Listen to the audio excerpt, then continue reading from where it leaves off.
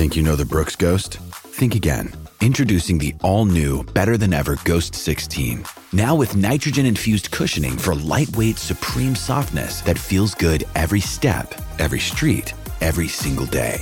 So go ahead, take your daily joyride in the all-new nitrogen-infused Ghost 16. It'll turn your everyday miles into everyday endorphins. Let's run there. Head to brooksrunning.com to learn more. The Loveracing.nz update. Your home for everything thoroughbred racing. Visit Loveracing.nz. Racing's biggest fan. Yes, it is time for your Love Racing update. The Grand Tour Racing Festival is back. Grab your mates and get on course. Visit events.loveracing.nz and find a race day near you. Promoted up the order. We'll have Giancarlo Italiano later this hour. Is this the bit, Louis, where I just leave it to the experts, you and our very, very special guest? I go get a cup of coffee and just, wander around the TAB building looking lost and looking like a stranger, and everyone looking at me going, who the hell are you and why are you in here? Well, you could go and find Stephen Hunt. He's probably downstairs somewhere doing just that. Kidding, Hunty. And I thought Daniel had the opportunity there to say, this is the part where I leave it to the experts, so I've found somebody to come in and replace you for the next half hour. I was waiting to be absolutely left-righted there. Thanks, Daniel. Yes, Stephen Hunt is from the TAB and he is with us now. Hunty, how'd you guys go on the weekend? I didn't go that good. Did the punters get one up, or was it a good day for the bookies? Look, I think it was a mixed result, Louis. Good morning to you and all listeners. Look, I thought Te Rapa, even though they were smallish fields, in particular the features, a lot of the good horses stood up. I thought the track played in great order, which it has for the last 12, 18 months. So thumbs up to the club and the curator there. I think a few of the races that we saw a slight upset was down to tempo related, nothing to do with any bias on the track. And then you had the other ballpark in terms of Trentham, where unfortunately for that club had rainfall on the day and we had deterioration of track conditions. And I think that's crucial to see how that track comes back, in particular for next Saturday, because we've got a huge time for Trentham in the next 5 to 6 weeks, how much damage that track has hit at Trentham on the back of last Saturday and the rain falling. So we'll see what that unfolds, because as we know, we've got Manawatu Cup Day on Saturday, and then we walk in, or we move into their feature carnival, which holds the Telegraph, the Wellington Cup, the Thornton Mile, etc. So look, a bit of trepidation around that track going forward at Trentham, just to what unfolded on the weekend. But in terms of Te Rapa, I thought it was a really good card, albeit there were some small fields, but some really good horses. Well, they've called it the graveyard from time to time, haven't they? But it's almost like the nightmare of Trentham's like a 10-part series at the moment. Man, we've just can't really catch a break, and you're so right about that weather. Now, mate, I noticed you mentioned Te Rapa and Trentham, so I'm guessing that maybe the South Island lads haven't told you about the John Blackadder experience at Ascot Park at the weekend. Oh, look, I don't think I've seen anything like that. It was unbelievable. Between you and I, Thaddeus Taylor was trading that meeting, and we're a bit short-staffed. He's not a trader these days, Thad. He leaves it to the young blokes. But he happened to be trading that meeting, and he was sitting next to me at the time, and he said, I've never come across this in my 10 or 15 years working at the TAB, where you had a couple of Blackadder runners who were absolutely smashed on the marketplace. They went at least half their original quote and some, and they've jumped out of the machine. They've led like a $1.80 shot, and they've won like a $1.80 shot in the home straight. So, yeah, the rest is history. A lot of money from the South Island were taken home, and I'm sure they're getting used as Christmas present cash. It was incredible. So, if anybody missed it, it was one of the more staggering things. So Diamond Girl in race 4, I think opened around 30s or close to it. It closed at 10.4. Jumped Kendra Backer, obviously had the green light from John to just push the button, went out plenty. She really only had to ride it over the last 50 metres and it fell in. Then, quick story, Sam Wynn for John Blackadder, same thing. I think it was each way value. By the time of jump, it was $2.40 a place on the close and ran second. And then Ayers Back was probably one of the best back runners on the day, I would have had to have thought, because it was tens into $3.60. And Denby Rose Tate, it jumped, led like a $1.80 shot, as he said, and just waltzed in. It was amazing. You got to, I mean, look, when you don't see it that often, and when you do, you just got to say fair play to John Blackadder. I mean, he's just done one, hasn't he? Yeah, 100%. Yep. No, he's got one over us there, Louis, has to be said. And look, it's difficult to get everything go your way in terms of getting horse right there, investing the money, getting a nice dividend, and then the horse winning. And all those fell into place for the connections and the majority of the South Island that we're on. It's hard. It's not as easy. The old classic punting sting. It just is. There's so It doesn't happen that often for a reason, right? There's so many variables when we talk about the great game, which is probably why it's called the great game. Let's go back to Te Rapa. Let's start with the 2-year-old race, because I look at the closing price here of Move to Strike, $1.20. I know you guys were saying how much weight of money had kind of collapsed, and I guess the opinion of Opie Bosson here, the horse is bred on the Imperatriz Cross.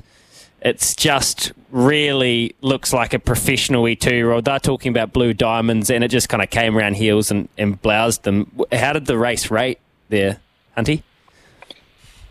Look, the race rated pretty well. For a horse that was on debut, they never smashed the clock, or very rarely juveniles. But he had a nice education going forward, a few trials, which he had one leading in, and you got to respect what the word is out of the camp, and obviously Opie Bosson. And look, as I say, the overall speed rating was comparable to what Valacious has produced, and that seems to be the number one seed in terms of juveniles thus far this season. So there's a lot to like. As you mentioned, a high-priced yearling is bred in the purple, and he's just got a lot going forward to him. He's by I'm Invincible. He's still a colt. So, look, no surprise they're chasing the riches over in the Blue Diamond, because if he was managing to win that race with his pedigree, God. You're talking millions and millions, around that 20 million figure, and probably some. So there's a lot at stake for this horse going forward if he can bring that A grade over to Australia. So, look, I want to go off subject just slightly, Louis, and just bear with me with a sec. But with these 2-year-olds, and we've seen 2 or 3 of them in particular this season, I don't want to show a recency bias, but we talk about the Karaka Million. How can it get bigger? Look, it's very successful, no doubt about that. But how can we get this meeting to grow? And one of those options is opening the floodgates, the doors for the 2- and 3-year-old age grade race. Now, I know NZB may not like to hear that, and that's fair enough, because they've chucked a lot of money in. It's their project, it's their brand. But I think at the end of the day, there can be logistics around it where they can still be the name of the Karaka Million, but still open these particular races, in particular the 2- and 3-year-old, to all horses, regardless of where you've been bred, where you've been sold, and it really would add flavour to the 2- and 3-year-olds. Add 1 or 2 horses at a high profile that would be legitimately in the market. It would really grow those 2 races, and it would give a great status for going forward, where potentially those 2 races could become Group 1, because as it stands right now, it's restricted. Now, that means they can't be Group 1s, but it makes it very difficult. And it's just one area or one possible option where this meeting could grow in the years to come. But look, there's a lot of people out there that get paid a lot more than me that make the right decision. But just thinking off the top of my head and looking at the horses in the last 2 to 3 years that have missed out in those particular races, it could be an idea in the future. Very interesting. Now, I'm hearing this for the first time. Not that I haven't thought about it. Instant reaction from me, I don't think it's a good idea. I tell you why I don't think it's a good idea.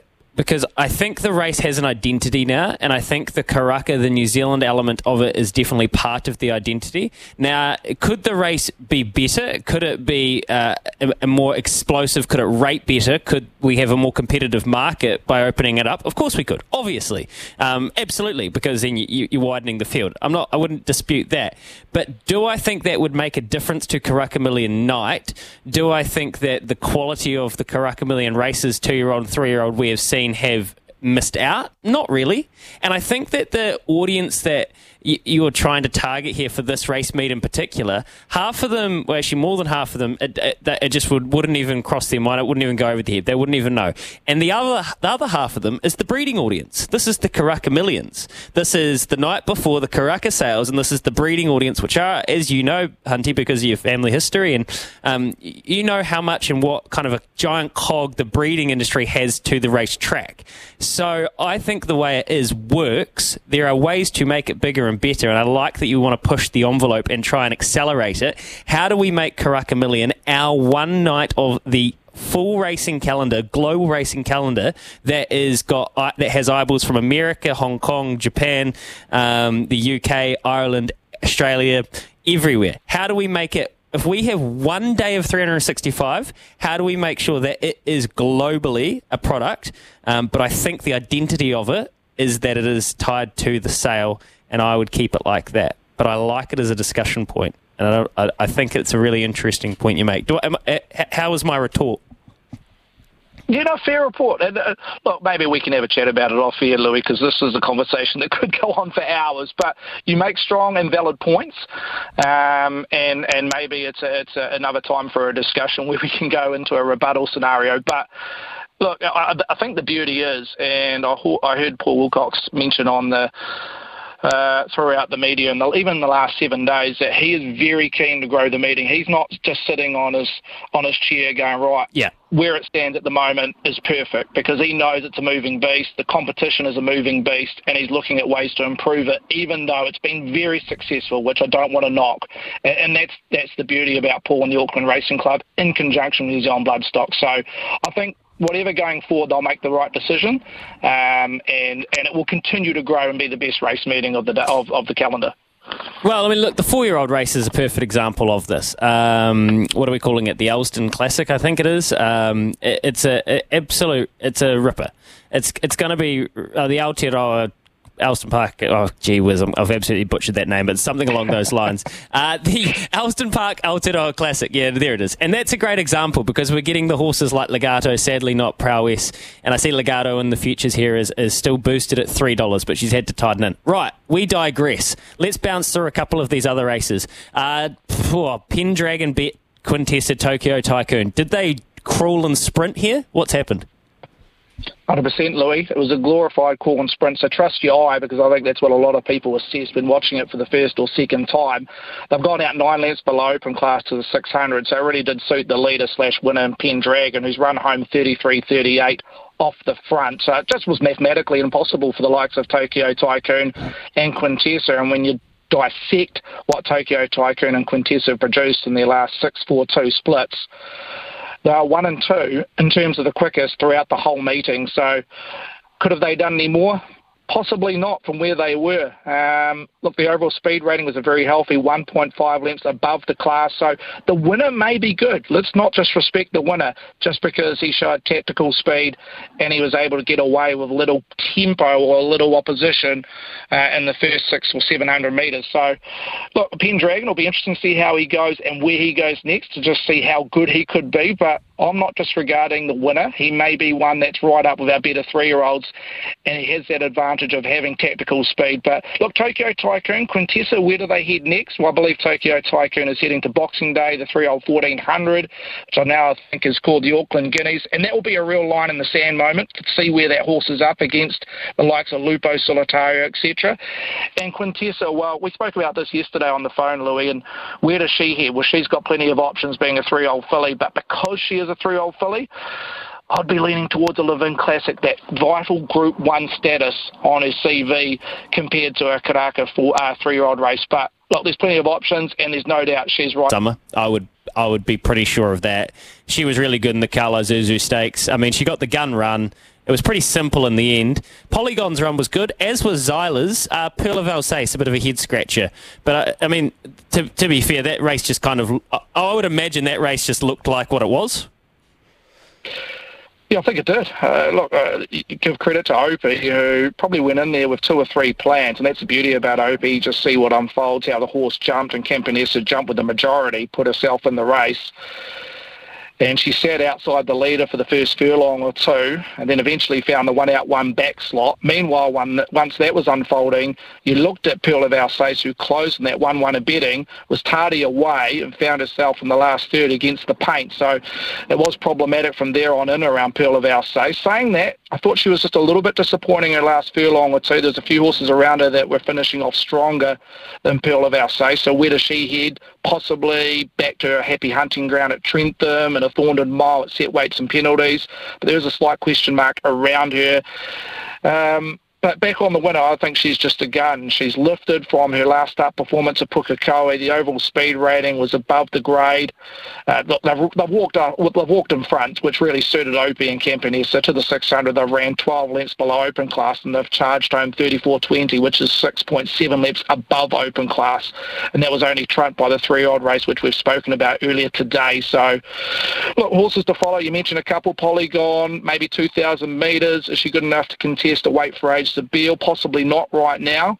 And Hayo Sasbom, I mean, she's running well above betting expectation. If she can find an off track in the next 2 to 3 weeks, look, she may be one that runs again above betting expectation because she was finding the line stronger than most.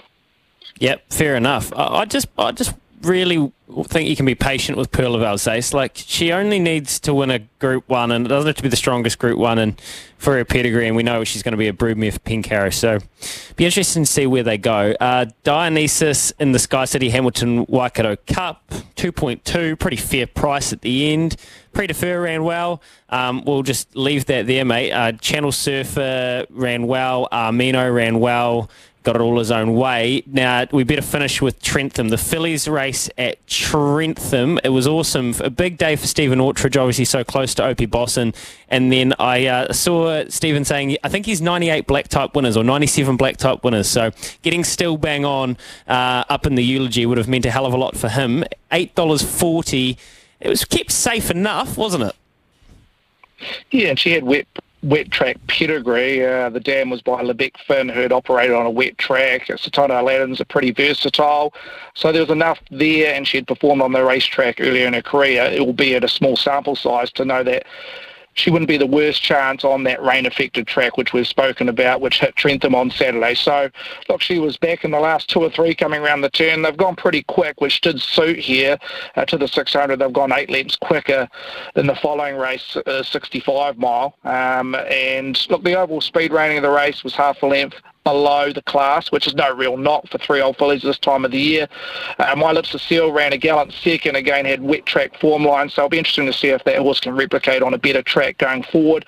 And Chica Mojito, look, the winner in the last furlong, Louis, but look, I've always had a bit of time for this 3-year-old filly, and I just felt that she may have felt the track just a tad worse to what was in her sweet spot. So if she can find an improving track, which you'd hope so heading into the summer, don't let her go in some of the 3-year-old races, like maybe the Desert Gold, etc., back at Trentham. But overall, no knock on the winner. She's a progressive type. She possibly heads to 2,000 metres next start, and she's got a lot of upside, and which is an even bunch of 3-year-olds thus far. Hunty, appreciate your time as always, mate. I know you've got a meeting to get to, so we'll let you off the phone. Great to chat. Good weekend racing, and good luck over the Christmas, New Year period. I hope we have some good jewels, and we speak again shortly. Sounds good, Louis. Just quickly, Saturday races, acceptances today, and the fields and prices will come out later on this afternoon. Then we've got the mouth-watering Boxing Day races, acceptances tomorrow, and they'll be out later on in that afternoon. Wait, so Boxing Day race markets. So for the next Tuesday, we've got markets tomorrow, Arvo. 100% acceptances come out, and that's how we unfold the prices. Once acceptances come out for Premier Days or Premier meetings, they come out on acceptance day. So, look, it's real claustrophobic in the next 24 hours. Saturday races normally come out on a Wednesday. They'll pull back a day just to give a bit of room for the Bureau to operate on next door. So there's going to be a lot of races opening in the next 48 hours and punters to get stuck into. Oh, my God. I'm going to have to deposit again. Responsibly. How good. Hunty, appreciate it, mate. Open that wallet, Louis. Open that wallet. Yeah, you won't find a hell of a lot. Oh, better me than McCarty. Thanks, Stephen. Cheers, mate. There you go. Stephen, what's this? I'll open my wallet and moths will fly out. Surprised you found it. It's on the desk. Leave in the car. Yeah. Don't worry, it will get lost at some stage today. That's just what happens in my life.